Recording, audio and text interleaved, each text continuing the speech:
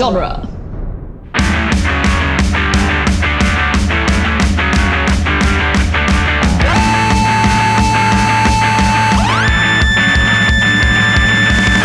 What up, nerds, and welcome to Tales from the Short Box, the once weekly Wednesday podcast where we talk about comic books. My name is Adam Shannon. I'm here as I'm always here with Sean Petit. Yo. Casey Crawford. Hello. And RJ Veit. Hey, yo. As a courtesy, I want to remind the listener that this is a spoiler-heavy podcast. If you haven't read the books we're going to talk about, we're going to spoil this for you. I'll give you timestamps in the episode description so you can skip anything that you need to skip. But you guys, we're finally talking about Jack Kirby this week. It's clobbering time. We're going to be talking about Fantastic Four Marvel Masterworks Volume 5 by Stan Lee and Jack Kirby. I'm gonna, this is now in my brain, so I'm gonna relay it to everyone listening. I'm sorry in advance. My friend sent me a tweet that was like, it's 2024, and there's an entire section of the internet that thinks it's clobbering time is a reference to Morbius. It's Morbin time. And I was like, you know what? I don't fucking want MCU Fantastic Four anymore. I don't fucking want it. I don't want it to exist. I'd rather die. I'm just gonna go die now. No, Well, that'd be more good. like it's thingin' time. And good news, CM Punk already has run the whole catchphrase into the ground. So, Oh, really? Okay. Well, yeah. Perfect. I guess Thank you, people CM that Punk. don't know actual comic books and people that don't know wrestling lore might still think it's a Morbius reference, but those people, do they even matter? It's Corbin time. I don't know. So yeah, here we are on the ever-loved and blue-eyed Tales from the Short Box. We're finally doing the thing. Not that thing. We're not doing that thing. It's fine. I do Yeah, that. we don't have a flamethrower. We're not like trying to figure out which one of us is the thing. That's different. It's Different fine. podcast. It's obviously Sean. It's true.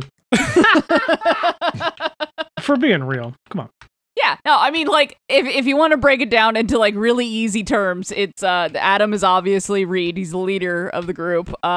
In no, I've got the beard for it. Yeah, you got the beard, you got you the salt and pepper things. I'm the token woman, obviously, and...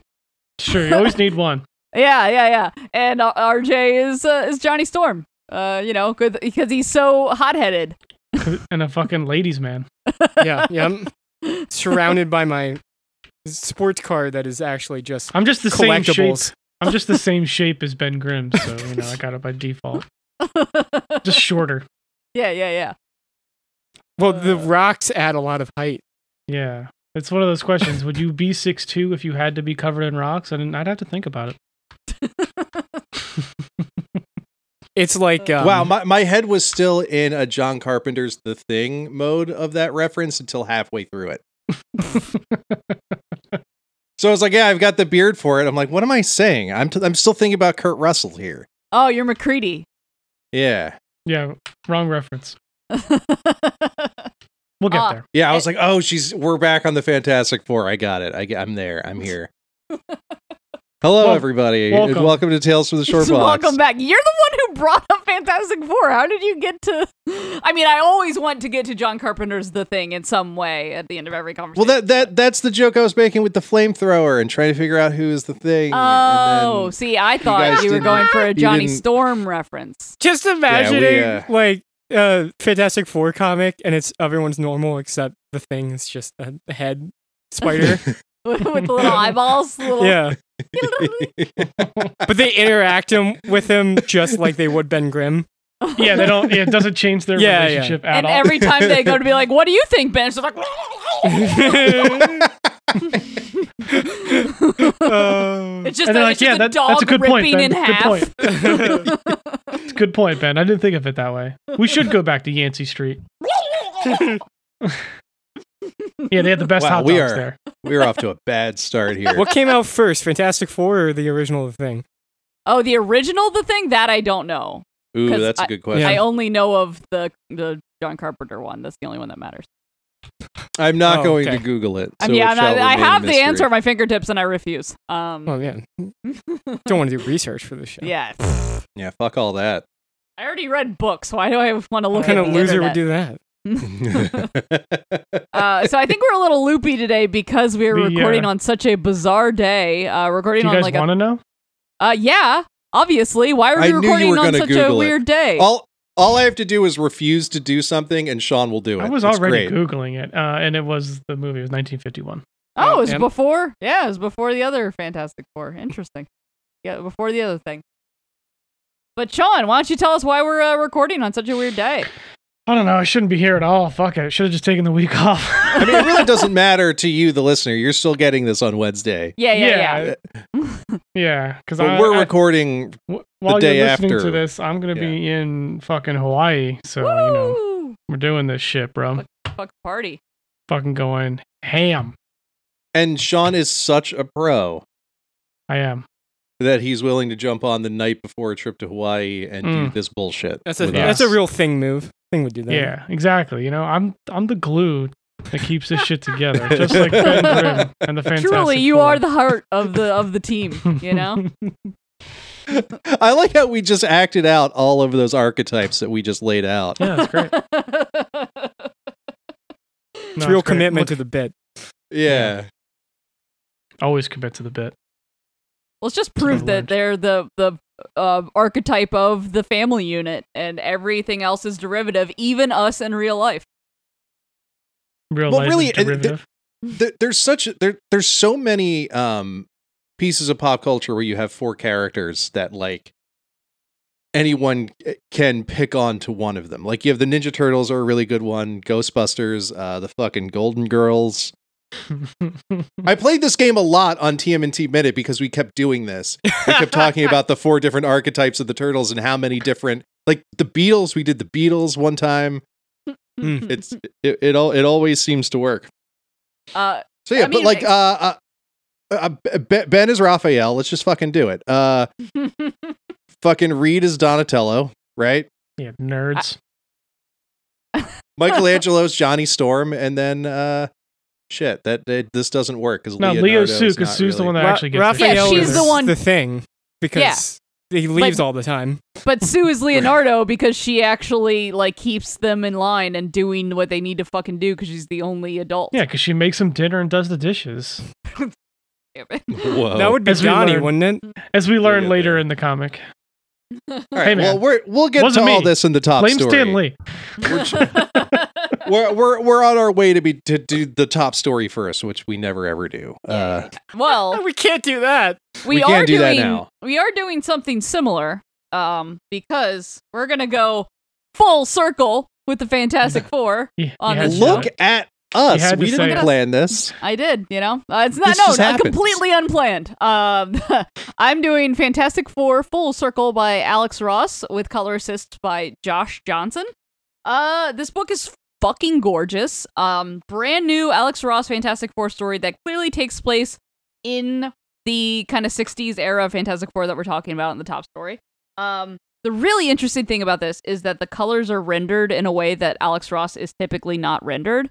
There are some like his traditional like painting style, but that's only for like flashbacks and like parts of the negative zone. Like the parts that in the original that we're going to talk about later are like Jack Kirby's collages, like photorealistic collages. Those are the parts that he uses his like original paint style for.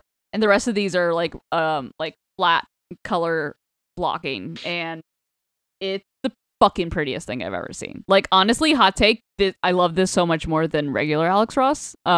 It's one of those where I just looked it up. I wasn't able to get my hands on this, but this is fucking awesome. yeah, it's fucking gorgeous. Basically the premise is they're all just hanging out, and Ben's about to eat himself a nice sandwich as a midnight snack, and suddenly After he there knows is what's up. yeah, it's a giant sub, like it's a giant hoagie. And Did he get that's it from his pocket deli?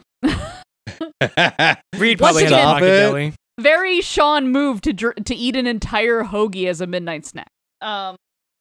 So he's just hanging out, and suddenly there's like a spooky figure in their house, and he's like, "What the fuck is that?" It turns out it's a corpse of the guy who impersonated Ben in the 60s run. It's this dude we find out later, his name is like Ricardo Jones, I think.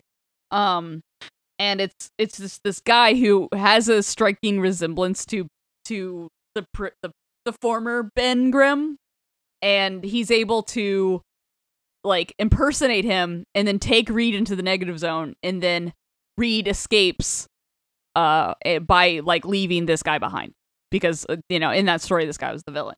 So this story starts with that dude popping back up, and he's a dead person, and in his mouth is a portal to the negative zone where all these like negative monsters, they just kind of look like, speaking of The Thing, they just kind of look like John Carpenter's The Thing, just like popping out of his face. Like, yeah, they just yell at you and say, Damn.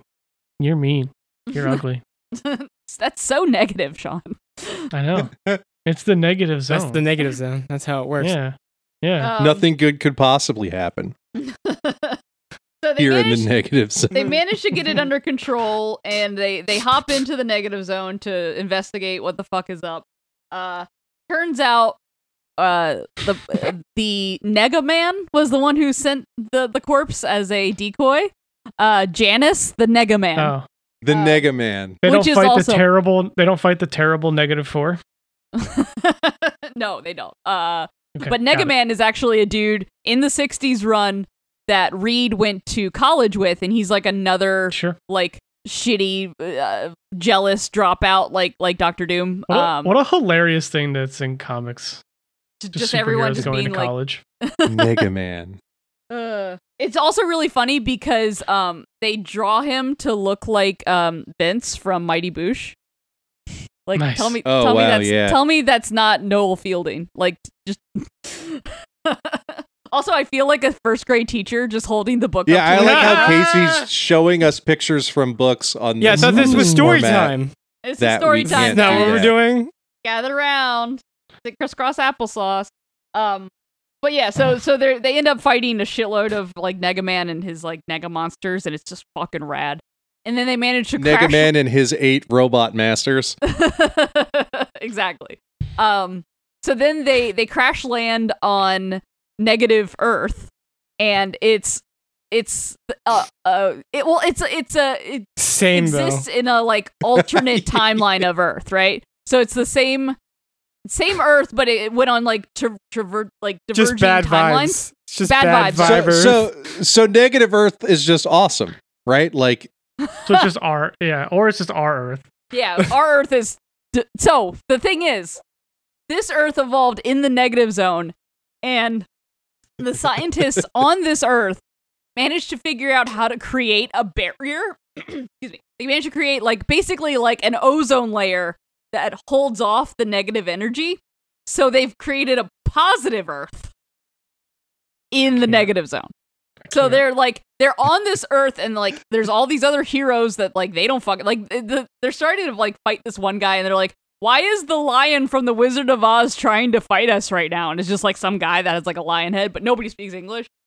And randomly, as all these heroes are attacking them because they think they're intruders, one dude he's in this giant iron suit, and he takes off the helmet, and it's the corpse that they were talking to earlier. They're like, oh shit, we just saw your dead corpse. He's like, what the fuck? So turns out this one guy that Reed had left in the negative zone to die was like, that was the greatest experience of my life. Thank you so much. I found a home. I found friendship. I found, I've become, I'm, when I was pretending to be Ben, I became more like him, and I gained empathy, and I was able to grow as a person. And being in the negative zone so long, he is now exudes negative energy. And so he has to wear this suit to survive on the positive energy Earth. So Reed, Sure. So Reed gives him part of his suit. He's like, here you go. Here's you can live in this regular suit now instead of an iron suit. And he's just like, oh my god, thank you. That's so nice. And it's just such a nice it reminds me so much of the 60s shit. It's got all of the same beats, the same campy energy of the banter between all four of them, the same sure, yeah, fuck it, why not, that kind of storytelling where it's yeah, that Neil Adams Batman thing where it's just a bedtime story gone just out of control. yeah, exactly. Because the storyteller was asked why so many times that the story doesn't make any fucking sense anymore. Yeah, exactly. And like, it's really fun to me because like the Ricardo, the dude who ends up being a hero in this story, is just a loose end that they never tied up in the original like Stan and Kirby run. So it's really fun to take that and build a new story off of it. And it looks so fucking pretty. Honestly, you don't have to read a single word. It's just the prettiest fucking book I've ever seen. Alex Ross is just a fucking treat, man. Anything. Like, I'll buy a book I'm not interested in at all if he did the cover. Just his art is amazing. Yeah, and it's just to be reading it at the same time that I'm reading the classic FF, and like it's just this weird like synergy that like it all just like a warm blanket. You just gotta snuggle up in it. So nice. But yeah, I cannot tell you enough how much you need to go pick up this book from your local comic shop just to look at it for yourself. I promise you, it'll be the best like $25 you've spent in a while. So yeah. Hell yeah. Done. Sold. Sold. Okay. So talk about my pick. Should be the variance number 3, a Jessica Jones mystery. Ooh, a mystery. Gotta add the tagline. It's by Gail Simone and Phil Noto. So again, what a powerhouse team! Like, yeah. I don't think we've talked about this at all, but effectively the storyline here is Jessica has found out that there's another woman that was taken over by the Purple Man, and they meet, and she basically warns him, is like, hey, I was his trial run, and after 10 years, he basically put a telepathic bomb in my head, and after 10 years, I fucking snapped and I killed my family. Because he thought it would be funny, basically. That seems very, very Purple Man. So she's basically like, oh, that's like tomorrow for me. Oh. This isn't good, because I have a husband and child now. So she's trying to figure out how this is happening and how to protect herself. But all of a sudden, amidst all of this, different versions of her keep showing up and trying to like talk to her and help her and or fight her. So there's like a Jewel version, I think it was. It's like one of her old. Yeah, that's her old persona. Yeah. When she actually tried to be like a hero in a costume, her hero name was Jewel, and she wore the dumbest fucking costume. Yeah, so there's one like that. There's a Cap one. There's a She-Hulk? No. That's actually She-Hulk. Oh. I just saw the cover. Yeah. But like they're all different ones. Like the ones like their Cap, the one is like was married to Matt Murdock. So like they know, and then the one was married to Daredevil, and he was killed by Stiltwoman. Which I thought was kind of funny. Stiltwoman. That's the woke character gender swap that we need. Really? Isn't it? Really? I know there's Stiltman, right? Isn't Stiltman's daughter Stiltman? Incredible. Fucking incredible. Well, they made a point to say Stiltwoman. You guys are the Daredevil readers. I love comic books so much. I don't know Stiltwoman either. But I love the trend lately of us talking about these just batshit like it's super D-level fun, characters. It's like a batshit comic. Because like all the while she's trying to figure out when a bomb's gonna go off in her head, she's just gonna murder everyone around her. That's why she called She-Hulk. She's like, I need someone that could punch me around. What's up? You busy? Yo, can you knock me out right fast? Yeah. RJ sent us this picture in our group chat a few days ago of someone who got one of the creative figures of Stiltman and just got enough of the leg pieces that it stood like 8 feet tall. That's amazing. Fucking hilarious. But there was a really great moment in this, and I think so far throughout this series, I think Gail Simone's done a really good job of like really talking about Jessica and her the trauma she went through with Purple Man and exploring that. But she's talking to this one that's Jewel in that part of her life. And then she was basically like, ever since Kilgrave, I've been on edge, blah, blah, blah. And she's like, oh, what's a Kilgrave? And like, there's just this moment of like, I need to hug you because you never had, you're so in it. You didn't have to go through that like we all did. All the other versions of them did, except for her. So it was just like this really like, I'm going to protect you. You need to get back safe because you haven't experienced this fucking monster. Also, not to derail that very intense moment. Yeah, it's crazy. RJ just sent us a picture of Lady Stiltman. So yeah, speaking of RJ in the group chat, technically different than Stiltwoman. So I'm assuming it's an alternate reality Stiltman. That's a woman. Yeah. But also, Stiltman. yes, there is Lady Stiltman. Comic Harvey books are so dumb. I love them so attorney at law. And to kind of talk about like the alternate universe, there's different versions popping up, and kind of along that line, a Jesse Jones, that is a man, pops up and gets into it with Luke Cage. So like, there's all these various versions of. Are they gonna smooch this character? No, they fought. He beat him, and then he lit on fire after saying something's coming for you. So. Whoa. Yes, it has expanded the mystery a little bit. I was just hoping that Luke and Jesse Jones were gonna smooch. That'd be fun. No, they beat the shit out of each other. Yeah. That's more to be expected. So yeah, it's a really fun mystery because like so far, the only thing we know that she's trying to prevent, and we don't even know for sure, is the Kilgrave stuff. No fucking clue where all these different versions of her are coming from at all. But they've decided to team up and figure it out, which is nice. That's fun. So it's been a fun, and like it's Phil Noto, so it looks great. And I don't know if I've read a Gail Simone book in a while, but it's also still great. So it's been a good series. Check it out. Hell yeah. Especially if you like some Jessica Jones. Also, I will say, from a comic book perspective, calling a book The Variants is cruel, and I know she did it on purpose. I know. Probably. That was the joke. Oh, man. Yeah, no, walking into a comic book store and pre-ordering The Variants. To be fair, you can blame the Loki show for that one. Yeah, that is also true. Yeah, can you put me down for The Variants? Every variant. All of them? I want every issue of The Variants. Do you have a variant number 1? Did they do a bunch of variant covers? Because that would be fucking of course they did. Rule. Yeah, it's all just who's on first. Circular talking. Just nonsense. Uh-huh. All right. Well, speaking of, I guess variants. Classic characters and things of that nature. This is all Marvel this week. Yeah, it's a very Marvel. Very fitting to celebrate Kirby. Make mine Marvel, right? So I got Amazing Fantasy number 1000.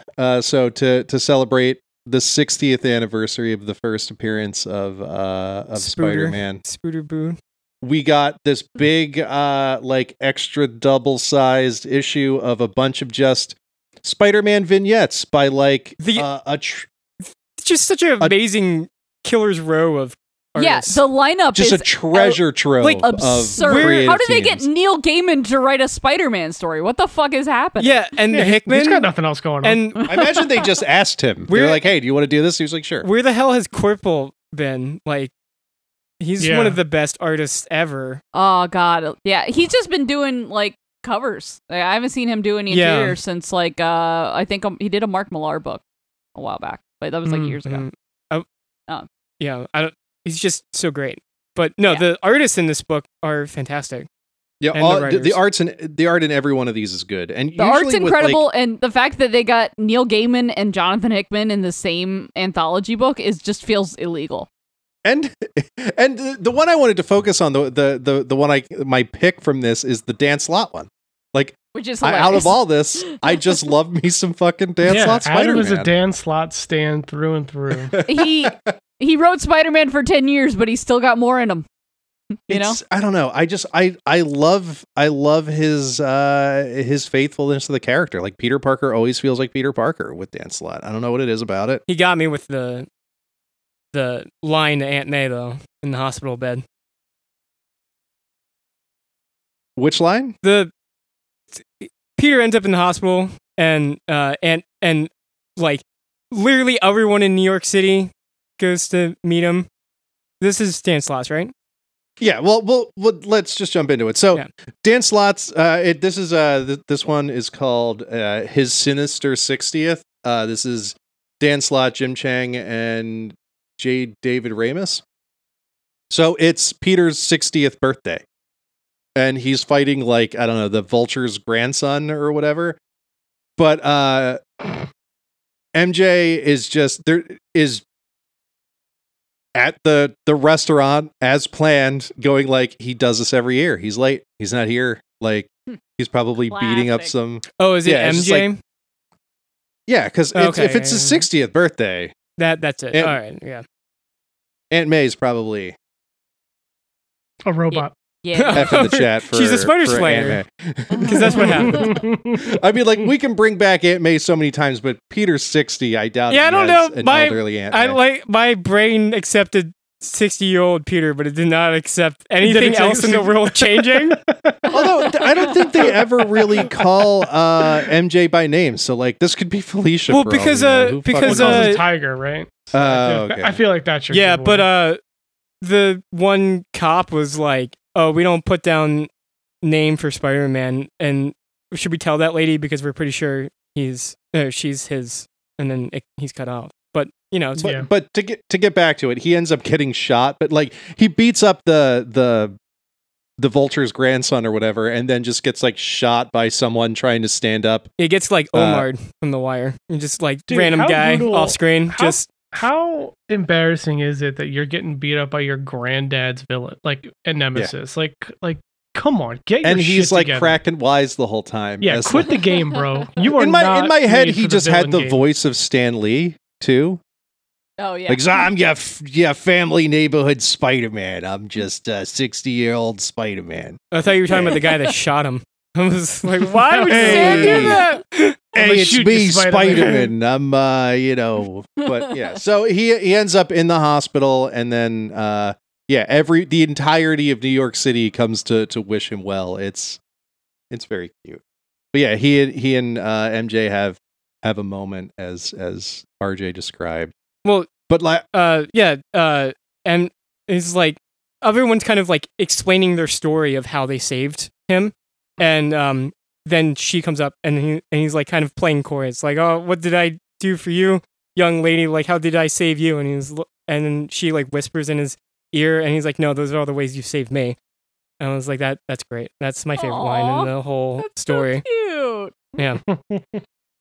I like how this just becomes a Santa Claus situation. Like he's Sure. just a Macy's. Like at this point, it's got to just be like, oh God, what next? What did I do? Oh, like he meets a puppy that he saved and shit. Like yeah, That's great. it's fantastic. I like this panel of him butt ass naked in the hospital gown with the mask on. Yeah, because there was like a robbery outside, and he took out the window. Like hilarious. fucking, So ridiculous. it's great. It's such a great like. Of course, this is the story Dan Slott would go with. It's like you've got it's like so heartwarming. It's so cute. yeah. I I'm a don't fan. know. I'm a Dan Slott Spider-Man guy. I don't stand him as hard as Adam does, but I'm a fan. Also, I Hickman's just story. wanna- Oops, sorry. Yeah, the council. I was about to say. I just want to mention briefly the Council of Peters. It's so issue. funny. It's the funniest so Hickman good. has been in a long time. I was just scrolling through. I didn't get a chance to read this whole thing, but like I like how the Neil Gaiman story is just him talking to Neil Oh. Gaiman. The Gaiman No, story is amazing. It's hilarious. Ditko. What?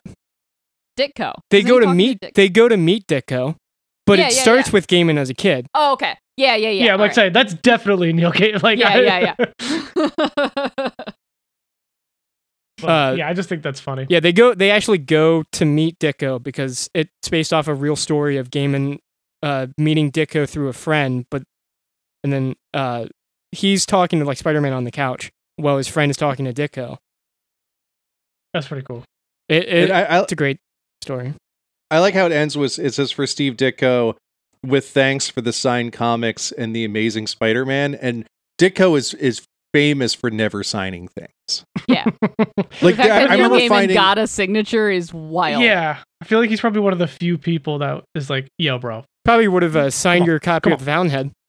There are these letters that pop up. There are these letters that pop up every now and again, like letters back from Steve Ditko with a long explanation as to why he doesn't do autographs, and this is like best wishes, Steve Ditko. And signs it. Yeah, Yeah, That's amazing. what a smart it's like ass. what an asshole. That's kind of hilarious, though. Yeah, That is like this long-winded explanation as to why he doesn't do autographs and why he shouldn't, but then like he's got to sign the letter. That's so good. All right. It would be. Oh. Yeah, that's great. All right. Well, that leaves just me and my also Kirby comic. Basically, We didn't plan this at all, but I love how this just happened. kinda This is funny. great. it was a mostly Marvel week anyway. it's true. Yeah, they put out a ton of good stuff this week. This week was Yeah. strange because DC did like all annuals, but then Yeah. Marvel had a ton of stuff. Anyway, my book is X-Men 14. It's by Jerry Duggan, C.F. Villa, and Matt Miller. So Right. this is a Judgment Day tie-in, kind of. Yeah, kinda, right? Yeah, in that the Celestial that they built in Judgment Day shows up, but That's pretty much it, right? the plot of this issue is as the X-Men are dealing with Judgment Day, some idiots who see the amazing odds on blowing up Earth on Game World, which is that the world the casino planet that like Duggan had set up earlier in his run, where people are bidding on blowing up planets and stuff, and they see the odds on Earth and they're like, oh man, if we blow up Earth, it's a great payday. So they put a bomb in the sun. And Shit. Wait, That's they put effective. a bomb in the sun. Correct. I think yeah, Okay. and it causes Like massive solar flares. yeah, and massive shit. solar flares and like stuff shooting towards Earth. Anyway, this issue kind of is just the X-Men working together to stop that. And This is fucking impressive. it Coordination is- and team effort. this is Yeah, how do you even get a bomb near the sun, let alone in the sun? they're aliens. What are you talking that- about? It's not that like was there's my- like it's not like it's Disneyland. You don't have to like fucking buy a admission to the sun. No, I'm just saying that the sun is so hot, like even getting close to it, let alone inside of it with a bomb, is impressive. I'm You impressed. don't have to. They you just shot. yeah, They you just shot a torpedo at it.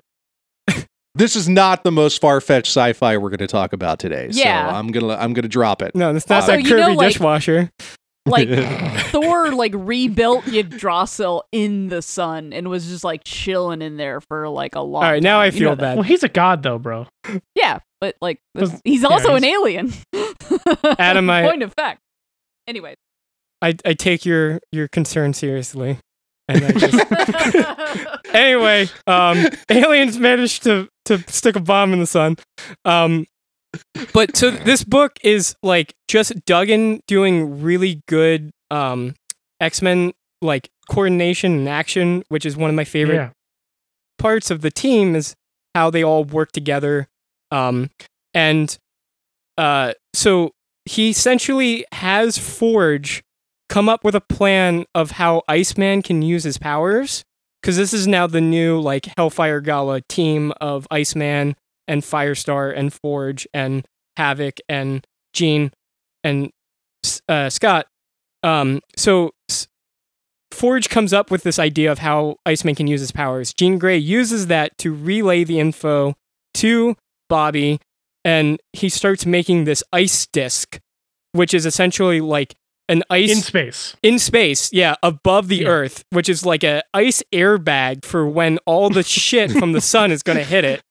And then Firestar is positioned in Chicago, right underneath the disc, and as soon as the sun hits the ice disc and the disc like takes the impact, she's going to freeze all the ice and stop it from hitting Chicago.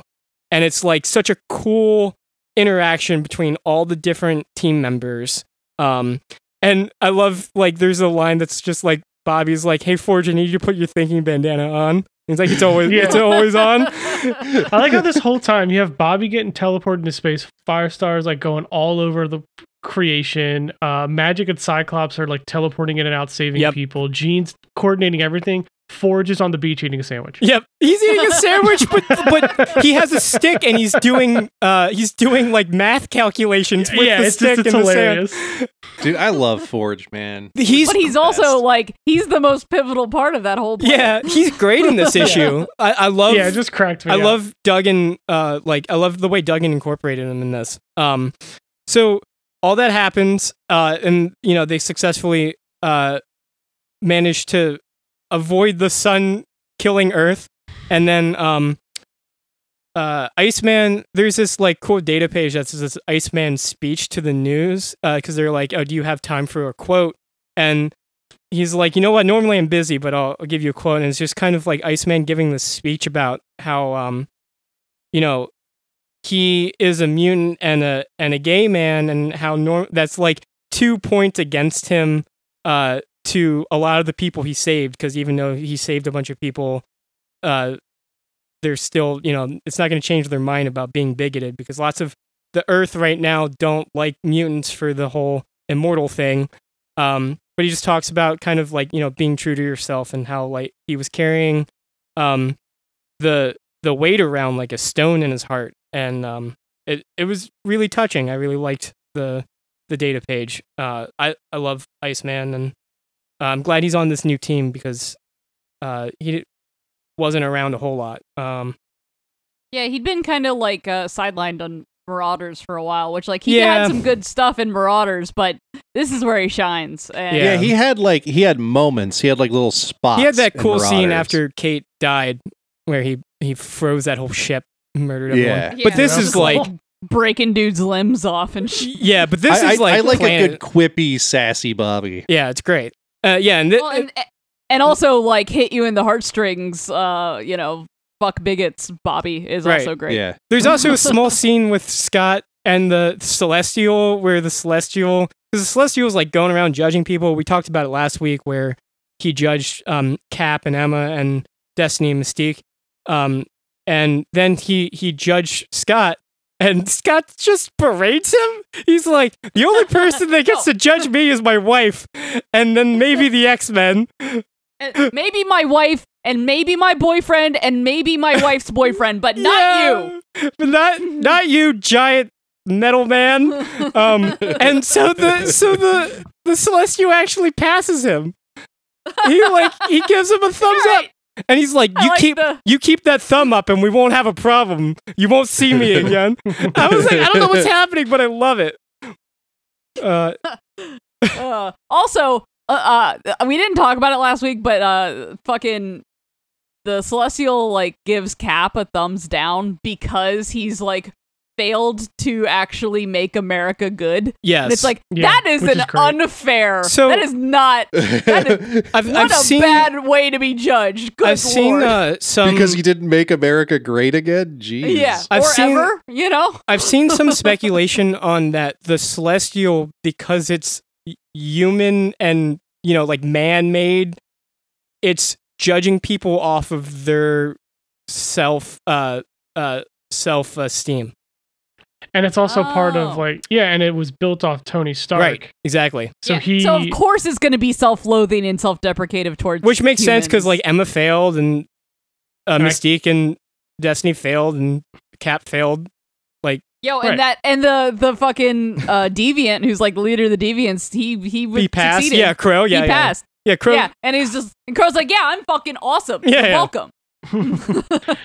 Which would probably resonate with Tony Stark. Yeah, so I mean, I feel like there's some validity to that. We'll see probably more as Gillen does more with the God. Yeah, this is like odd, like reading that, and then the other X issue that came out. You have Kraven trying to like give himself to the Celestial. Oh yeah, that's an X-Force. It was an X-Force. He's like, this is my final journey. He's trying to like get to Krakoa and kill a bunch of mutants, but there's this weird ceremony in front of the Celestial. They dropped X-Force, X-Men, and Knights of X today, and they were all great. Yeah, it was was a big X week Yeah. for sure. All right. Speaking of X, It's clobbering time. Speaking of the actual successful Kirby and Stan creation, not the one that went to reprints for 30 issues. Oh, are you referring to X-Men? Yes. Yes. Anyway, Fantastic Four. it's fantastic. So Shut up. And there's 4 of them. All right. this is the first time we've talked about Kirby just like straight up. So I think we've talked I about think we've Kirby talked in about general. Kirby as an entity and as the the progenitor of comic books across Because the we board. I talked think about We talked about him a that lot when the- biography that came out. we Right, talked yeah. about the biography that I think it was like Jim Rugg did. Or no, it Tom was- Spicoli, Yeah, whatever the hell his name Scioli is. Yes. or whatever. Yeah. Scioli, Scioli. yeah. I have it Spicoli. right behind me. yeah, same. So we talked about that biography, which does kind of mention his beginnings with Stan and this run. We've talked about his art influences a ton, but we've never actually directly talked about the Marvel method, which is Jack Kirby did all of the work and Stan Lee filled in the bubbles. Sure. And Stan Lee just wrote what was already described in art. So Yes, like- exactly. and we also haven't talked about the Fantastic Four much at all. No, not really. much at all. And not Here counting and there. when I mean, literally it pops just up did. every now So- and again. The Fantastic Four are it's hard to understate just how much of like a Hail Mary Fantastic Four were, and like oh yeah. just like the progenitors of all of Marvel were kind of a last ditch effort by 2 now industry tyrants, like just gigantic names in comic books, just 2 people that had been in the industry for 20 years and were almost done, were just out the door. Yeah. So like Well, yeah. Stan I'm sorry. Stan started as Kirby's coffee boy. He was like clearing Kirby's like ashes out of his ashtrays, and As all good nepotism does, Yeah. he got a job because his uncle was the editor, Yep. and he was the But coffee boy. Who he's became, the- and he. Yeah, like Stan wanted to be a movie star. That was always his thing. He wanted to be in movies. He wanted to write movies. He wanted to and his way into that world was, got to start somewhere. So he figured comics. And the things he always wanted to do, he wanted to do the political stuff. Like he wanted, like there were a while where they were doing like collage style comic books that were like political satires and like political comedies. So that was like what he kind of got started with, like quote unquote writing. I say quote because he was just kind of taking excerpts from speeches elsewhere and Well, putting them into comics. and then he got hired at what would be Marvel, and would eventually at some point when they needed writers write like a Captain America backup. But Stan, through the course of like decades, ended up sticking with Marvel, and through World War II and the Comics Code Authority, and on multiple occasions be the only one at the company. He was forced to fire the whole bullpen multiple times. And Mm-hmm. Jack went to DC, and then had plenty of art jobs, and then got sued because of a pay dispute at DC, and eventually his work dried up. So all of a sudden he had no lifelines except for Stan.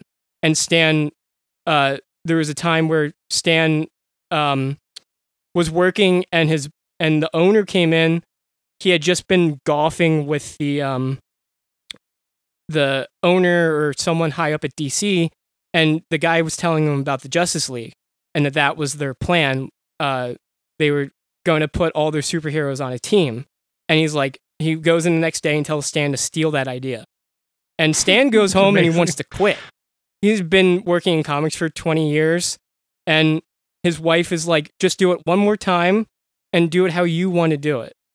So they made the X-Men. Yeah, I wish.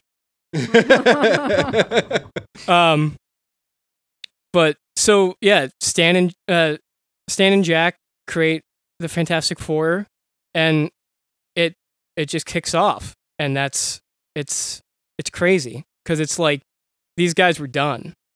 Yeah, that is crazy. I mean, Jack probably would, he was an amazing, talented person, so he probably would have found work. Yeah, but it's crazy you think like they were Jack done and Jack all went to this DC stuff. later. That was all after the fact. Of well, this. he had some jobs at DC. I don't know the exact details, but he got sued.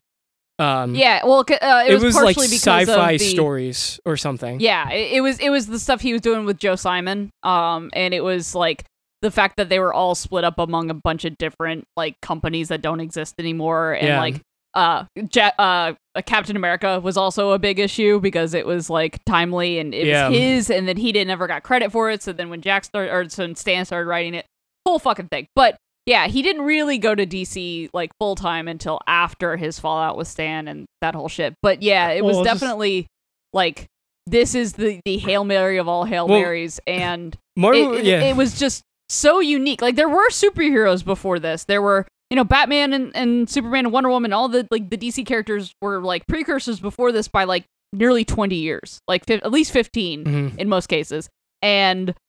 So this didn't revolutionize superheroes necessarily, but it revolutionized Marvel. Like it was the Marvel method of, I mean, not the method, you know what I mean? The Marvel aesthetic of having likable, relatable human characters that also happen to be superheroes. So like, we also put him. I would imagine this dynamic is the first time they've ever done this by literally having them be a family. Yeah. And that's what I mean. Like the familial, probably Shazam. The familial relation. Yeah, probably. I don't know if it's the Marvel family. I don't know if it's literally family. But it'd be uncommon to have this kind of dynamic with the superhero, at the time at least. Yeah, and there hadn't been a superhero team yet. Like you're saying, like Justice League was either just being printed or hadn't been printed yet. But this team in particular was relatable because you could, like, as kids could imagine it as like their mom and dad. They didn't even have costumes at first. Yeah, exactly. The first issue, they don't have those blue. And that was pajamas. part of it. Instead of writing a superhero book, they wanted to write a monster book. They wanted to write a book where these heroes just constantly fight monsters, which is perfect because Jack Kirby is the fucking man at drawing monsters. Yeah, Jack, that is his fucking. Jack got stuck writing a lot of drawing a lot of monster stuff. You say stuck, but I say thrived because the Fantastic Four. The Fantastic Four has to be my favorite, like, logo emblem of any superhero or superhero team, where it's just the fucking number 4. Like, I also love how in every movie iteration they were like, all right, it's a 4, but like, how can we make it exciting? And it fails every time. It's like, dude, it's just a 4. Just make it a 4. It's fine. Slap a 4 on there. Put a 4 on there. And don't do what the 90s did and make it a boob window for Sue. Because that doesn't make any fucking sense. She was grieving. That was after her husband died. Well, she's invisible, so, Yeah, you won't even see her boobs. Jesus Christ. False. You definitely see her boobs through the titty window. Well, it's because there's a window. Yeah, there doesn't need to be. It also doesn't make sense. Like, it would all fall apart because... She's better when she's leather dominatrix Malice. I mean, everyone is. Well, let's not go down that rabbit hole. All right. Anyway, Fantastic Four... Without Fantastic Four, we wouldn't be... I mean... We wouldn't be here. Literally. We wouldn't be talking about the Fantastic Four right now if it wasn't for the Fantastic Four. We wouldn't have talked about any of the books we just Marvel, mentioned. Man. The whole comic books would be different as a whole. Like, yeah, it's funny too because like we just got done talking about a week of top-notch Marvel comics, and here we are talking about how like they almost crashed and burned. And where are we now? The early 60s. 1963. It was 65 these issues that we're talking about. These 63 issues was are the first. 65. If you want to know how dire it was, the person who owned Marvel sold the distribution rights to their books to DC, and DC had dictated that they could only release 8 books a month.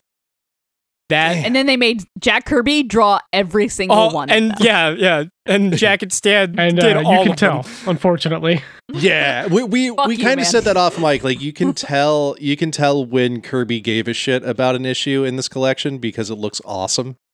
Well, you can could tell. just, well, like, he's definitely was getting worked ragged, but like, you could like, and then this is probably anybody, right? You're gonna have those stories. Some of them are not as good as others, but like, you could tell he got up. I was like, yo, Inhumans, let's fucking do this. Yeah, there's like the stories. This trade in particular, we're talking about issues 40 through 50. It's like 41 through 50 with an annual in this trade. Yeah. So the first couple issues is the Fearsome Four or the Fearsome Four. Yeah, Frightful Four. And then is it? Yeah, Frightful. Is it Frightful? Whatever. I think it is Frightful. I don't give a shit. It's fine. Stan and his alliteration. It's Medusa, Sandman, the Wizard, and Paste Pot Pete. And I love them. No, call him Trapster. Give him some respect. Trapster. It's Paste Pot Pete. Pete glues Reed to a wheel with a glue put some gun. respect on his name. Paste Pot. I love the Trapster. Yeah. So predictably, that story is a little bit lackluster in art, but we get the Inhumans, and then after that we get Galactus and Silver Surfer, and that, like, so the Inhumans for sure is definitely a step up, but then, like, Jack shines when you can put him in some spooky space shit. Like, it's just like, well, he starts it with the Inhumans for sure. Yeah, but I know what you mean. But it's funny, you could just see the difference. It's like you can see his eyes light up at the idea of going deeper, and in fact, his idea for Silver Surfer was much deeper and much more introspective, and like it was this like existential crisis, like talking about like, you know, like having loyalties and having empathy and like all of these different things. And Stan was like, kids aren't gonna get that, and then like dumbed it down. And what we ended up getting is basically Mary Shelley Frankenstein. Like we got like the monster who like, I think we got closer to what Kirby wanted than what not. I read was Jack wanted him to be a barbarian because they were like because one of his last issues before he leaves is like the savage Silver Surfer. And then Stan Lee made him like a poetry talking like sad boy. Because there's the whole issue of him talking to Alicia and learning empathy and wanting to save the human race and understanding that there might be guilt and consequences for his actions. Yeah. And I totally got that. Not Mary Shelley, the movie. In the movie Frankenstein, he meets the blind man. Oh, Lon Chaney, right? Or I see what you're saying. Or is that? Yeah. Okay, yeah. So they're doing that. It might be Bride. It might be one of the sequels. Shit, I'm gonna get yelled at. No, I'm pretty sure it's Frankenstein. Yeah. It's Frankenstein when he meets the blind guy. Yeah, the blind guy. Yeah, and he like learns it. Like the blind man is kind to him, and he is kind back because it's the first person who's not treated him like a fucking monster because he can't see him. And in this one, he meets Alicia, and she's blind, and she teaches him how to care about humans. Yeah, and pleads like, "Can you?" It's not like kill one of the us all? best That scenes. would be dope. It was good. Rules. Fucking rules. Which is so weird, like just like because the first few is just like really corny and campy. Like we were talking about how all the ridiculous ways that the Fearsome or Frightful Four can easily just zero out Johnny Storm's powers.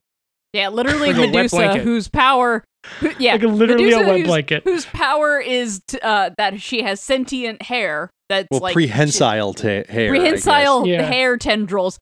She just like sneaks her hair into the bathroom and gets her hair wet, and then like wraps Johnny in it, and he's like, "Oh no, I can't catch fire because I'm slightly damp." I love Kirby's Medusa. So funny. The way the way he figured out how to like do action scenes with her hair, it's so cool. And like her hair has personality. Like it has its own, like it's fucking rules. Yeah. Can we talk about this wedding issue, this annual?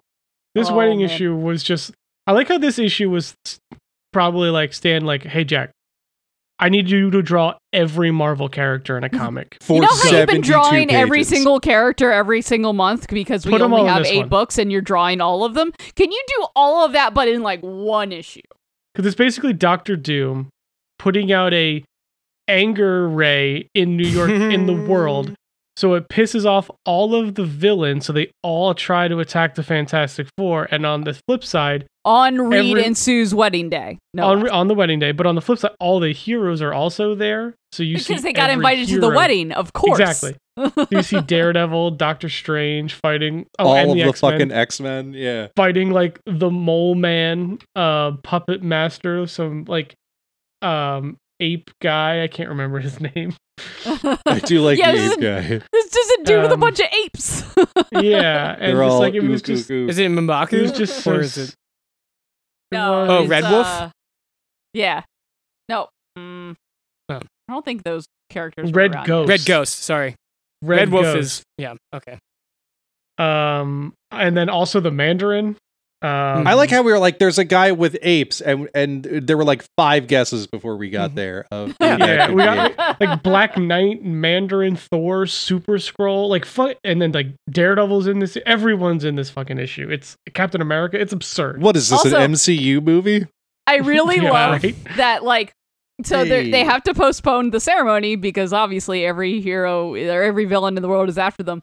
And like Reed goes, Mr. Murdoch, as our attorney, can you go tell our guests that the wedding is... It's like, that's not what an attorney does! Like, what the fuck? That's what your like, DJ does. Like, yeah, right. And also, he's like, I'm so distressed, I must go sit down at my client's wedding being postponed. So he like sneaks away to turn into Daredevil. But it's just... As our attorney... It's so absurd. I like how then the Watcher shows up and he's like, look, Reed, normally I don't do this. But here's a Which, room. like, if we turn out, like, as we see, like, he does it all the time. All the time. He's like, I'm not supposed to interfere, but, like, I can help you save your wedding. I'm with literally this, just like... going to interfere every time. Yeah, he just gives them, like you said, like some kind of... I guess he destroys Dr. Doom's evil vibes ray and just, like... Evil vibes? I like how... Bad vibe gun? But it's not like a good vibe gun. It's just a this isn't happening anymore. I like the explanation. He's like, "Oh, I was right like about this thing, so it's working." It's like, okay, bro. It's a time travel gun. He sends them all back to like 20 minutes ago. Oh, that's right. Yeah. It's just so fucking ridiculous. And then they have the wedding. Yeah. But Jen, Jack, and Stan miss it because they're not allowed to come in. Yeah. That's also, during this annual, we get the first page of Kirby's collage work, which is just some of my favorite shit that he does. It's so weird. It's so out of place. Weird. It's so like, weird. You can just see his weird shit just peeking through, and Stan's like, "No, you got to make it normal for the kids," and he's like, "But can I make it weird, please?" And he's just like, every once in a while, he's just slipping in a page that's just like, "Here's my acid dream collage." And I also like, I really wanted to talk specifically like with Stan or with Kirby's art style and what is specifically innovative about it. And it hit me because, like, you know, he obviously he pioneered the entire genre. Like, there were artists before this, but after Kirby there were other people trying to be Kirby, right?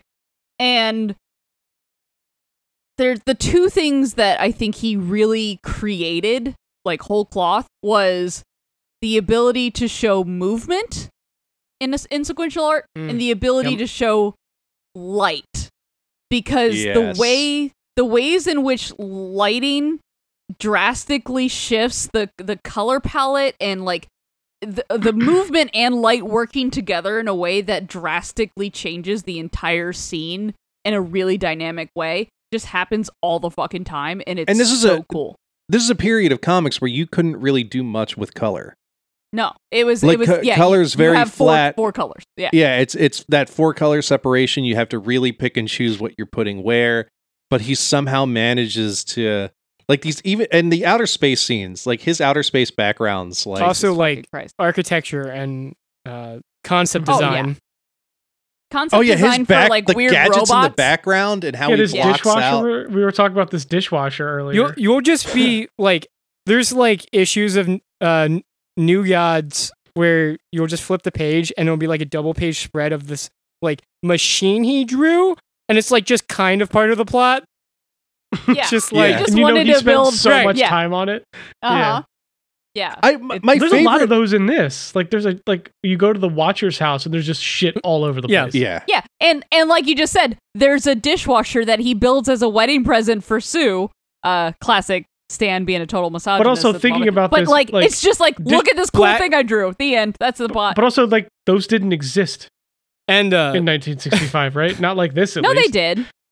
He does machines, Washing man. machines existed in the 50s. Well, that's one of They were the- new. They were pretty new though. My I will favorite give thing you that. about Jack Kirby is like he does these like mind-bending scenarios and like this super trippy, super out there artwork, but he's just like someone's grandpa. Like he's not like Yeah. this guy like this like super LSD trippy dude. He's just like this hard-boiled Nobody fucking World War II vet grandfather he fucking smoking loved cigars. comics. Yeah, Yeah. He loved. yeah, that guy. But like it's cool to think about what like in 1961, like what this is before Star Trek and Doctor Who and like giant Mhm. staples Yeah. of sci-fi. Like Yeah. Darth Vader is just a ripoff on Doctor Doom. I'll fucking say it. Yeah, we get a But, little like, bit of Doom so- in this.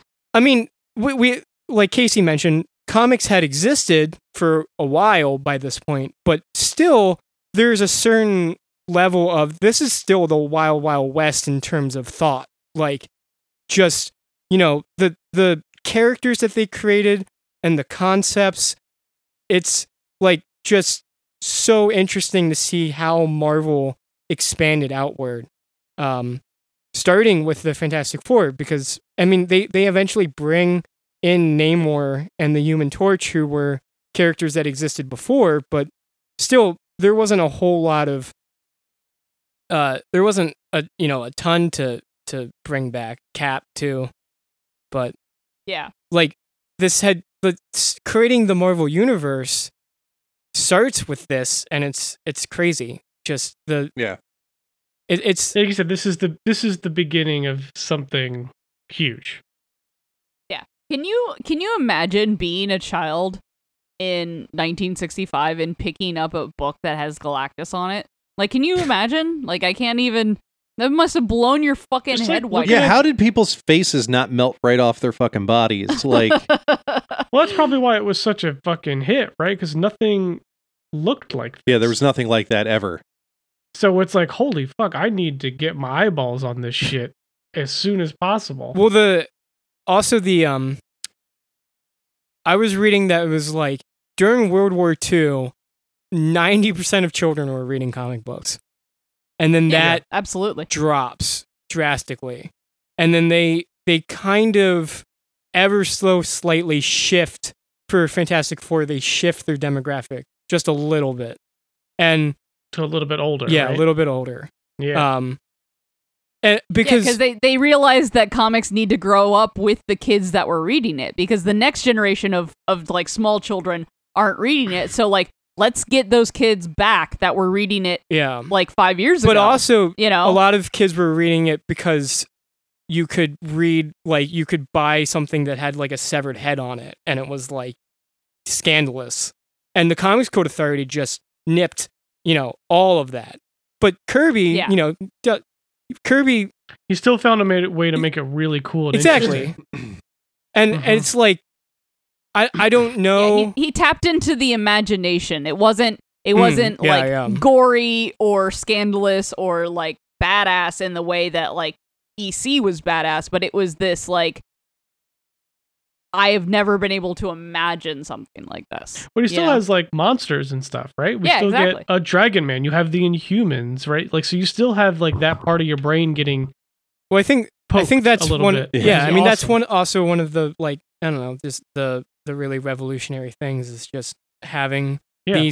the same cast of characters, but through all of this, like, they go back in time to Egypt, and then they go in outer space, and like it's just Right. crazy. Like you can do, they figure out, you can do genre, because like Wild West, like, Western comics were really big and horror comics were really big, so you can do all of that, but you can also use the same cast of characters and have it kind of be everything.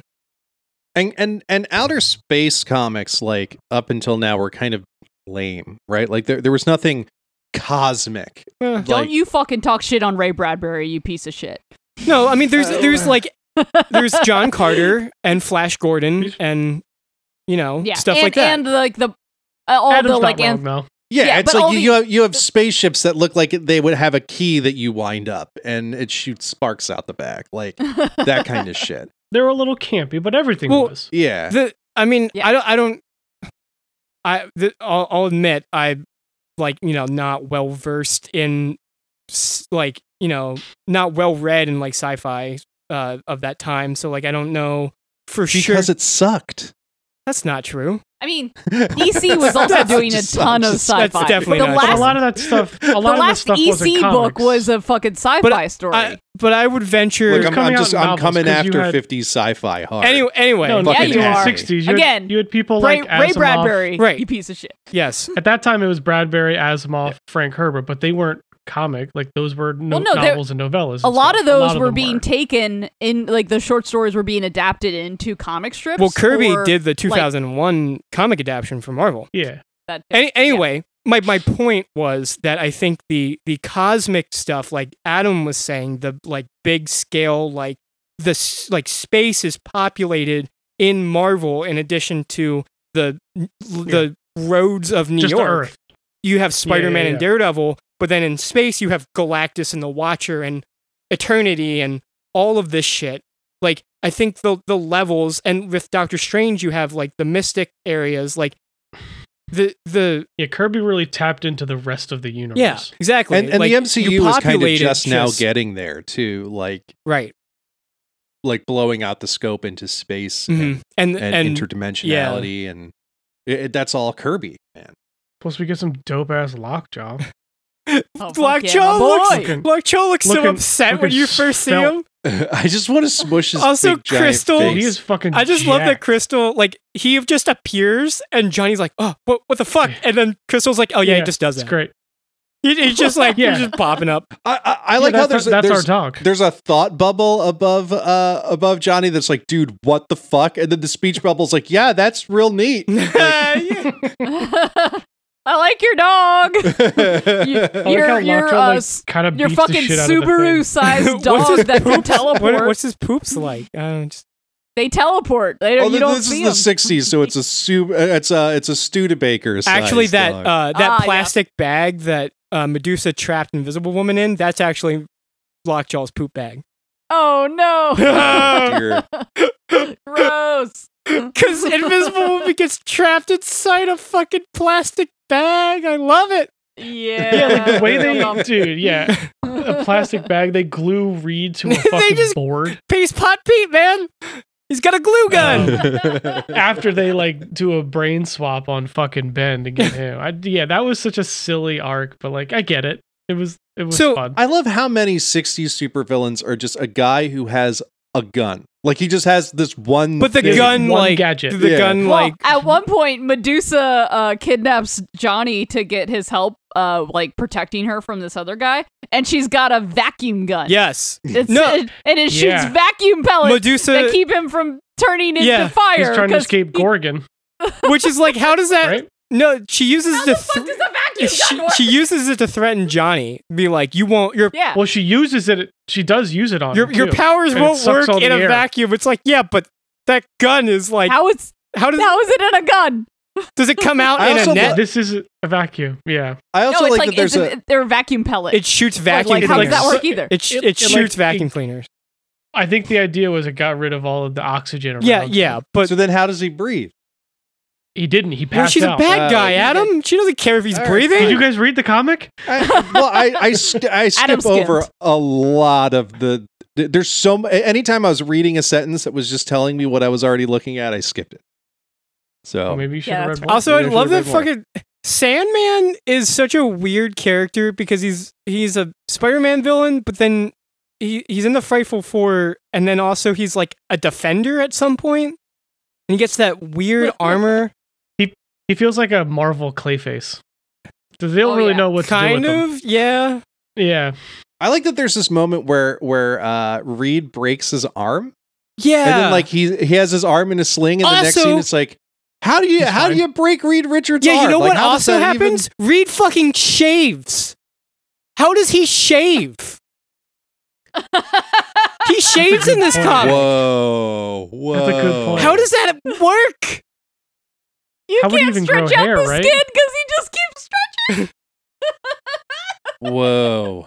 That just blew my mind, man. I was like, wait, what the fuck? It's Hey, like trying to man. cut Superman with a knife, but it's just the hair just... Also, it's straight up, he stops to get a good nice shave, and the thing takes a bubble bath, like, in the middle of a fight. Like, they're just in the middle. And, like, Sue and Johnny are like, what the fuck, guys? And they're like, we're doing our best thinking while we do a little we cleanup. don't know where they're It's at. like, Yeah.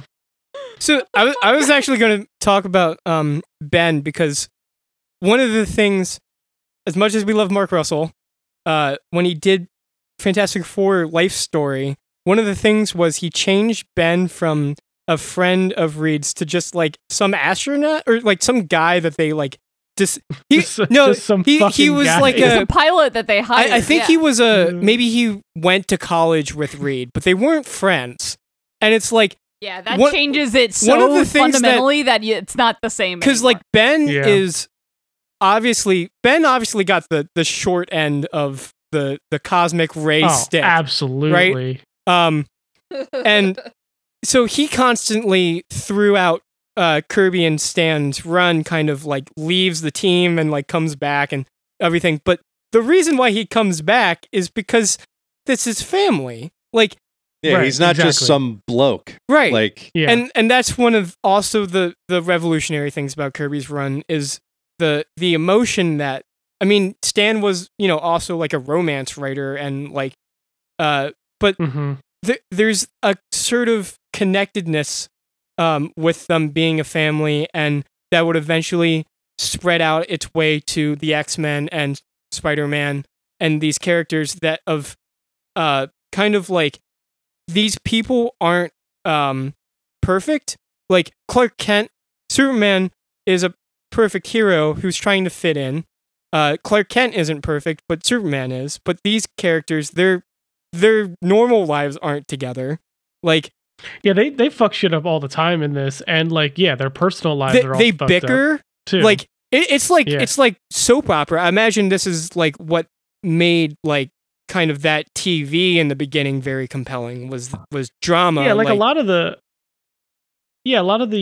personal conflict is basically like Sue is just like, yo, Reed, do you know we're married, right? Can you fucking pay right. attention? Yeah, to me for like literally once. That would be awesome. And we'll definitely we'll definitely bring this back when we talk about Claremont, because that is another aspect that made Claremont's run so important in X-Men. But like just the way that they talk and interact with each other, yeah, because it made you care more about them. Like, well, you can relate. Like, everyone has problems, Absolutely. right? Exactly. That's one of the great things about Spider-Man, and one of the things Stan kind of always pushed for Spider-Man was like he's a kid from Queens who's got problems. exactly. yeah. I wanted Yeah, to imagine that this dynamic between Reed and Sue resonated with a lot of people of this era. Would imagine. the mom and dad are mad at each other. yeah. I love how like Ben, one of his justifications for leaving the team this time was that they're finally getting married, so then it's like they don't need me. Yeah. He's such a little sad sack, but I don't blame him. He's covered in rocks. Yeah, but he's got struggling through Alicia's great. Yeah, until Silver Yeah, Surfer rolls yeah. around. And that's like they've been together as long as Reed and Sue, if not longer. Well, in the comics, I feel like they're like one of the that's- longest running couples. That's also what was one of the interesting dynamics when they brought Namor back, because Namor had existed before Marvel and was an old time, he was an invader. But when they bring him back into Marvel Comics, the first, like, his dynamic with Sue is that he's in love with her. And, like, yeah. so, like, that's also was an interesting dynamic that, they just, like, grew that character out from where he was. No, Also, I realized the scene where Reed goes to shave and Thing goes to have a bubble bath is like immediately after Galactus shows up. It's just like, dude, what? Because I think they're we gotta figure out what to do. Yeah, I think their idea is like, well, we can't really do anything right now, so I guess let's just go think on it while we have a bubble. In the bubble bath. I love that. So I guess we could talk about Galactus, which is easily the best arc in this book.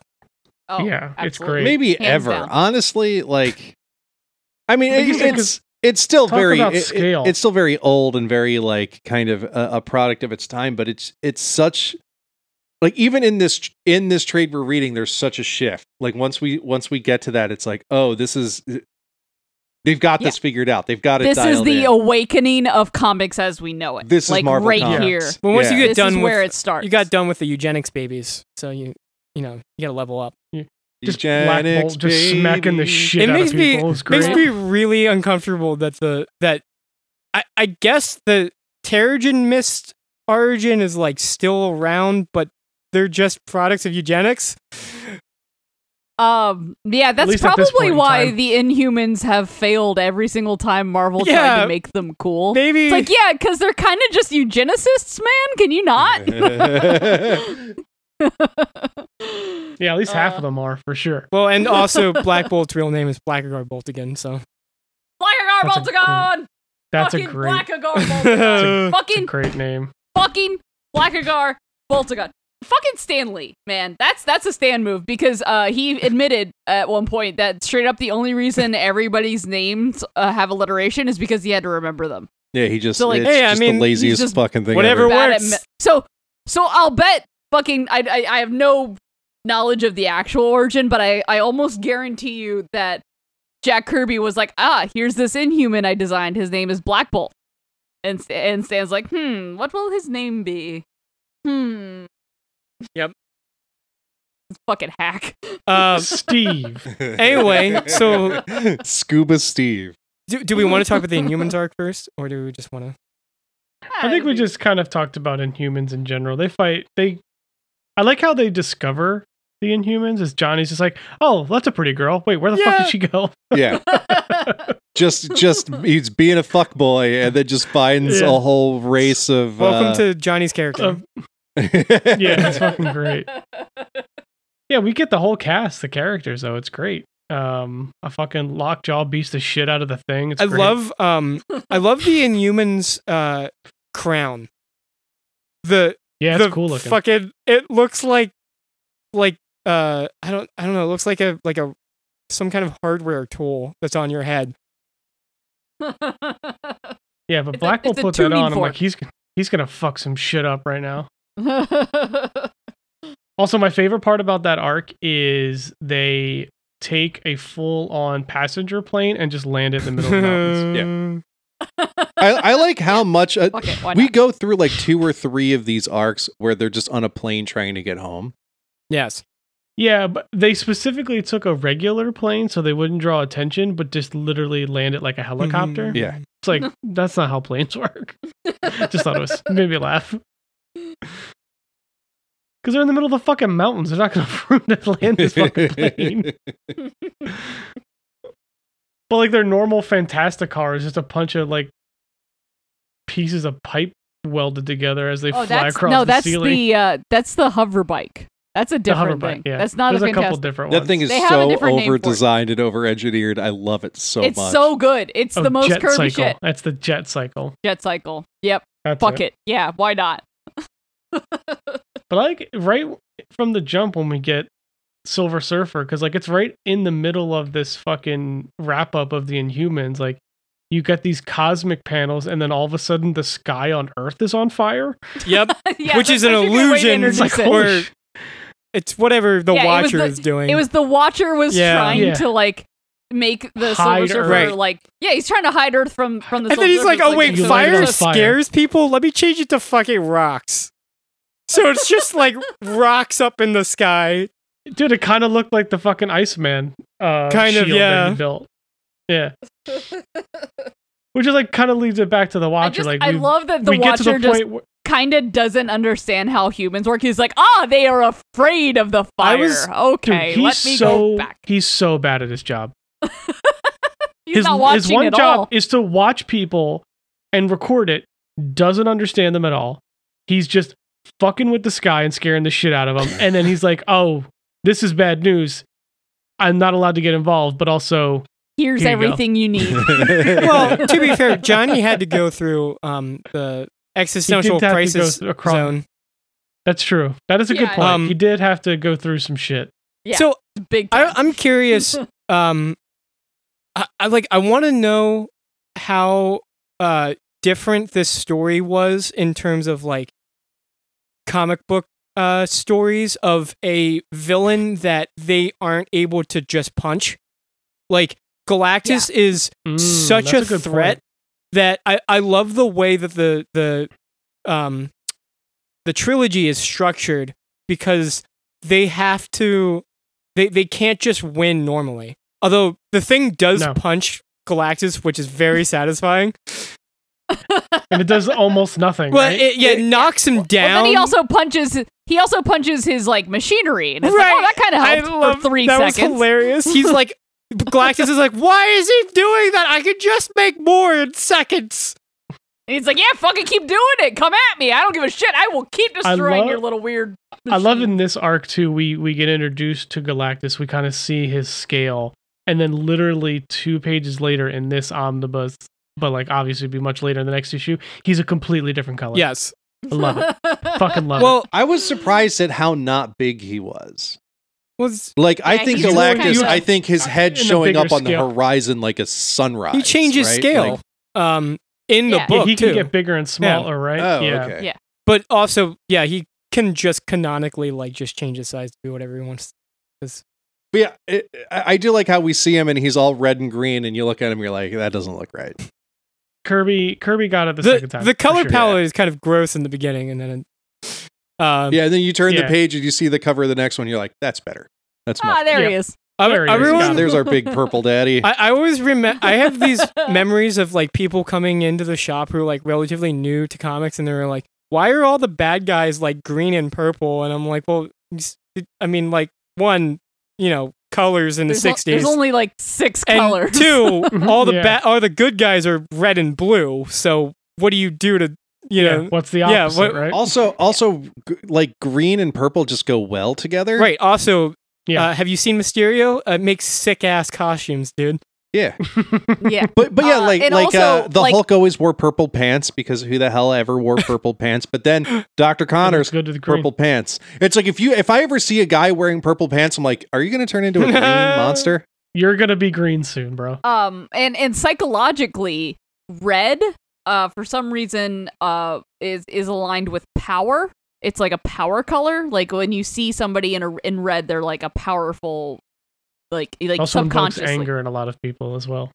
Well, yes, but it technically signifies like power, and also it makes you hungry, and that's why all fast food Yeah. restaurants I knew the have red hunger in thing. their logo. Mm.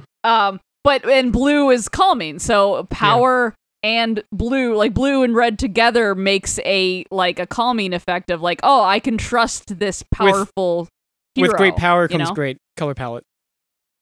Yeah. Also, yeah. you could also Mhm. shake it down to primary colors versus secondary colors. Yeah. Yeah, So you have your 100%. reds and your blues and your yellows, and then you have your greens and purples and oranges and shit like that.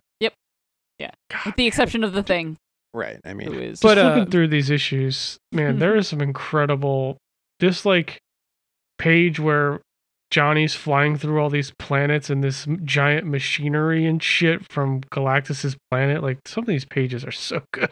so I- cool. It's definitely Kirby just like getting Pete to Kirby. finally do what he wants to do. And and Kirby it's sold, and then he's like, yes, I can just do this forever. and Kirby loved Silver Surfer. Oh yeah, The- that was his baby. It was That actually the like- character that like made him leave because he's like, I'm never gonna give them another Silver Surfer. Like that Yeah. was like the well, because they wouldn't let him. He wanted to. The reason he left is that he wanted to destroy Asgard. Like so, the entire pantheon Mm-hmm. of Norse heroes that he'd created in like Thor and Odin, all that shit. He wanted to kill them all. He wanted to do Ragnarok for real. and then bring up the New Gods. That was his like second, that was literally supposed to be a Marvel iteration. And they said, no, Thor sells too well. Go fuck yourself. So he left and took New Gods to DC. Well, also, that's how that happened. Stan was like, hey, we're going to do a series on Silver Surfer, which is, like Jack created Surfer and is like one of his favorite characters. And they're like making the series, and it's like, we're giving it to Bishima. So it's like, all right, well, I guess reading me, right? reading about Jack in the final years before he left, of eventually deciding to like get a contract, and like the contract being awful, and like sitting around and waiting for like to be compensated like everyone else around him was compensated for his work. It's heartbreaking, and it's so fucking frustrating. It's fucked up. It's really, really fucked up. Especially considering you think it's almost unquantifiable the amount of money that has been made off of his Well, now brain. that when you actually include the movies into that too. That's what I'm saying. You cannot count. And the cultural impact. Like the cultural impact in comic books alone was unquantifiable, and now it's priceless, but monetarily it's absurd. And even to this day, with the respect of every comic creative and the respect of pretty much every fan who knows about him, still underappreciated, because he should be he's the fucking one of goat the across one the of the board. most important people in cultural history. I mean, just I'm gonna say like one of the most important artists ever to Hard live. stuff. Like end of sentence. Like I feel like that's. We talk a lot about how when people care about stuff, it really, plays into their art, and you can just tell how much he loved, just comic books in general, just the medium. Absolutely. He was a once in a lifetime talent that chose to work with this medium because of his love for it, and just, it's incredible. And he could have easily been a fine artist. Like, have you seen his fucking paintings? Right, and like later in his life, he was just doing like paintings on canvas, and they're just unreal. And also, he probably could have made more money going to advertising. I know his wife said that. For sure. Said that he had like lots of opportunities for advertising, because a lot of those guys, like Gene Colan, went to advertising after. I mean, like I said, Stan fired the whole Marvel bullpen twice. At least twice. So like a lot of those guys went to advertising and other places, and he could have done that, but that's what he wanted to do. And it just makes me sad thinking about it, because we're all better for it. Should have been compensated 1,000,000 times over. Honestly, his family should still be compensated far more than they ever will be. Yep. Like, nobody in the Kirby lineage for the rest of time should ever have to work a job. Joe Simon, like, ever. Joe Simon, who helped create Captain America with Kirby, got paid. Like, there was a legal dispute or whatever, and he got paid like $7,000, which isn't a lot, but it was like, an amount. And like Kirby was like, do I get one? Like, the fuck? Like I don't know if he was like just not compensated at all, or. Still, it was very little. Dude, that, especially the cultural impact of that we pretend now that we were always the good guys in World War II.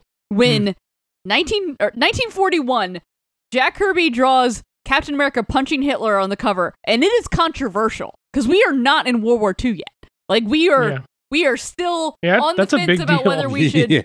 So he's just like, fuck that dude, I'm gonna draw my new hero that is America killing him, essentially. And like the fact that like he had Nazis coming to his office threatening to fight him and shit, and like the entire like American zeitgeist of this like big badass America's gonna come in and save the day in World War II, like that image is partially responsible for changing the narrative. You know what I mean? Like, that changed the tide culturally around it, you know? And yeah, that, like, who the fuck knows what would have happened if Jack Kirby was just working advertising and not doing that shit. Yeah. And I keep coming back to the fact that he was just this guy with a $1 haircut and a green sweater and a fucking cigar. Like he's not that exciting of a dude, but like look at the he was in the service, went to World War II, and he just kept that haircut for the rest of his life. Like he created an entire universe that we're still tapping into, like, you know, 400 fucking years later. They're still finding ways to write interesting stories about characters he created 60 years ago. Yeah. I think I've said it before, but there's nothing like serialized comics like Marvel and DC. It is something that there won't be a third thing this scale. Like, they're so culturally important now. It is incredible. Yeah, now that they're being adapted into other mediums, I feel like it's just like it's becoming even a bigger thing. And honestly, I feel like there's this return to the well of people being burnt out on the fucking movies and being like, yo, comics are awesome. Why are... Yeah, it's funny because, like, that is a really good point, because, like, we talk about Kirby and getting burnt out and getting, like, squeezed for all he was worth, and then you find out how the visual effects people are being treated in Marvel movies, and it's just that's just the Marvel method, I guess. Fucking nothing, and that's just the Marvel treat method all right of there. the creatives like shit. Yeah, you grind the most talented people you have into money like some sort of sorcerer's stone. Yeah. Literally grind them into paste until they can't. Until you shoot them out of Paste Pot Pete's gun. There it is. Fucking nailed it. But anyway, yeah, no, this was really fun to read. That and the Full Circle back to back was just this, like, weird cosmic, like, nostalgia bomb. It's so funny how this week shook out.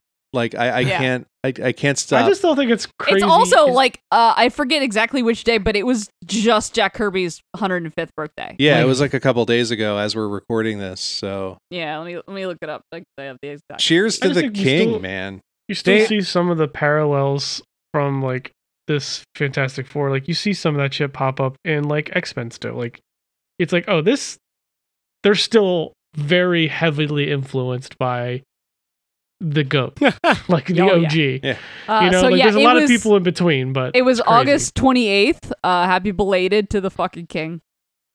He would have been 105. I mean, you know, I speak for myself, but I'm sure thousands of others when I say I wouldn't be the person I am without these comics, these people. Oh, absolutely. 100%. I think everyone listening can say that to some degree, you know? Yeah. I mean, we certainly wouldn't care about it enough to do this every week if it wasn't. No, fuck no. There probably wouldn't be enough of them to talk about. This is the tiny domino in that meme of, like, Jack Kirby's body of work, and then, like, 4 idiots in Pennsylvania recording their own voices. Right, the tiny domino is Jack Kirby gets home from World War II, and then that's fucking it. Everything else is fucking history. Yeah. And I think about that shit all the time, specifically that that's some crazy shit. there was an instance, because Jack Kirby was a scout in World War II. So he was on the fucking he was on the fucking front lines doing the most dangerous job so he could draw maps. And so he found a fucking concentration camp and had to go back and be like, "Hey guys, there's just the chosen people are locked up. Can we go help them?" My peeps are over there. Yeah, my guys. And my tribe. There was one instance in which he rolled up onto, like, it was like a bombed out city, I want to say in France, and he rolled into this village and he thought it was just completely empty, so he was just walking around. He walked into this room and there were 4 German soldiers playing cards, and he just, like, blacked out, and when he came to, they were all dead. So, like, he managed to kill them all. Yeah, like, he just, like, managed to go into survivor mode and murder those fucking soldiers so that he could survive. And, like, what would the world be if he had just been a little bit slower on the tape? Seriously. Like, That's what I'm saying. He Right. actually turned Fucking into a wild. giant green monster for a Mhm. moment. Like there's a German legend about the giant green monster of World War II. but yeah, we're so much better as a society because he managed to survive that encounter. What the fuck? Yeah. Yeah, it's fucking crazy. Jack and Stan created an institution, a mythology, and most importantly, a home. And that is why it starts with a family. Oh, that's beautiful. Did you just make man. that up? Did you I just made it. Yeah, I made just write that? No, I didn't write it. It That- was just beautiful? Holy shit! Let's stop recording now because that was it. That's Dude, where we're getting some good RJ content this week. Holy fuck! That was like a poem. I am moved. I'm not even being facetious right now. That was incredible. I'm gonna cry. I think that's a great way to wrap up talking about the first family of comics. Yep. Yeah. Hell yeah. Well, speaking of chosen families, consider joining our Discord and become part of our whole community we're trying to build over there. We need more of y'all in our community. So I'll give you a link to that in the episode description. Guys, this is such a good such a good talk. I love that we I finally love got you to guys. I love that we finally got to talk about Kirby and we finally got to dive into just like the best thing about comics. Like, Yeah, we're definitely going to get some more Kirby on the slate for sure. Hell yeah. So don't worry about that. but yeah, so again, join our Discord, join our community, come chat with us, come hang out. Also just subscribe to the show. You'll get it every Wednesday when it comes out. Or, when it doesn't, you'll know why, because we'll tell you on the fucking Discord. I'll give you links to all that stuff in the episode description. Also, join our Patreon. We got a bunch of exclusive Patreon content out there in the dueling genre land. For myself, for all these guys, Excelsior and whatnot. This is Tales from the Short Box. Goodbye, everybody.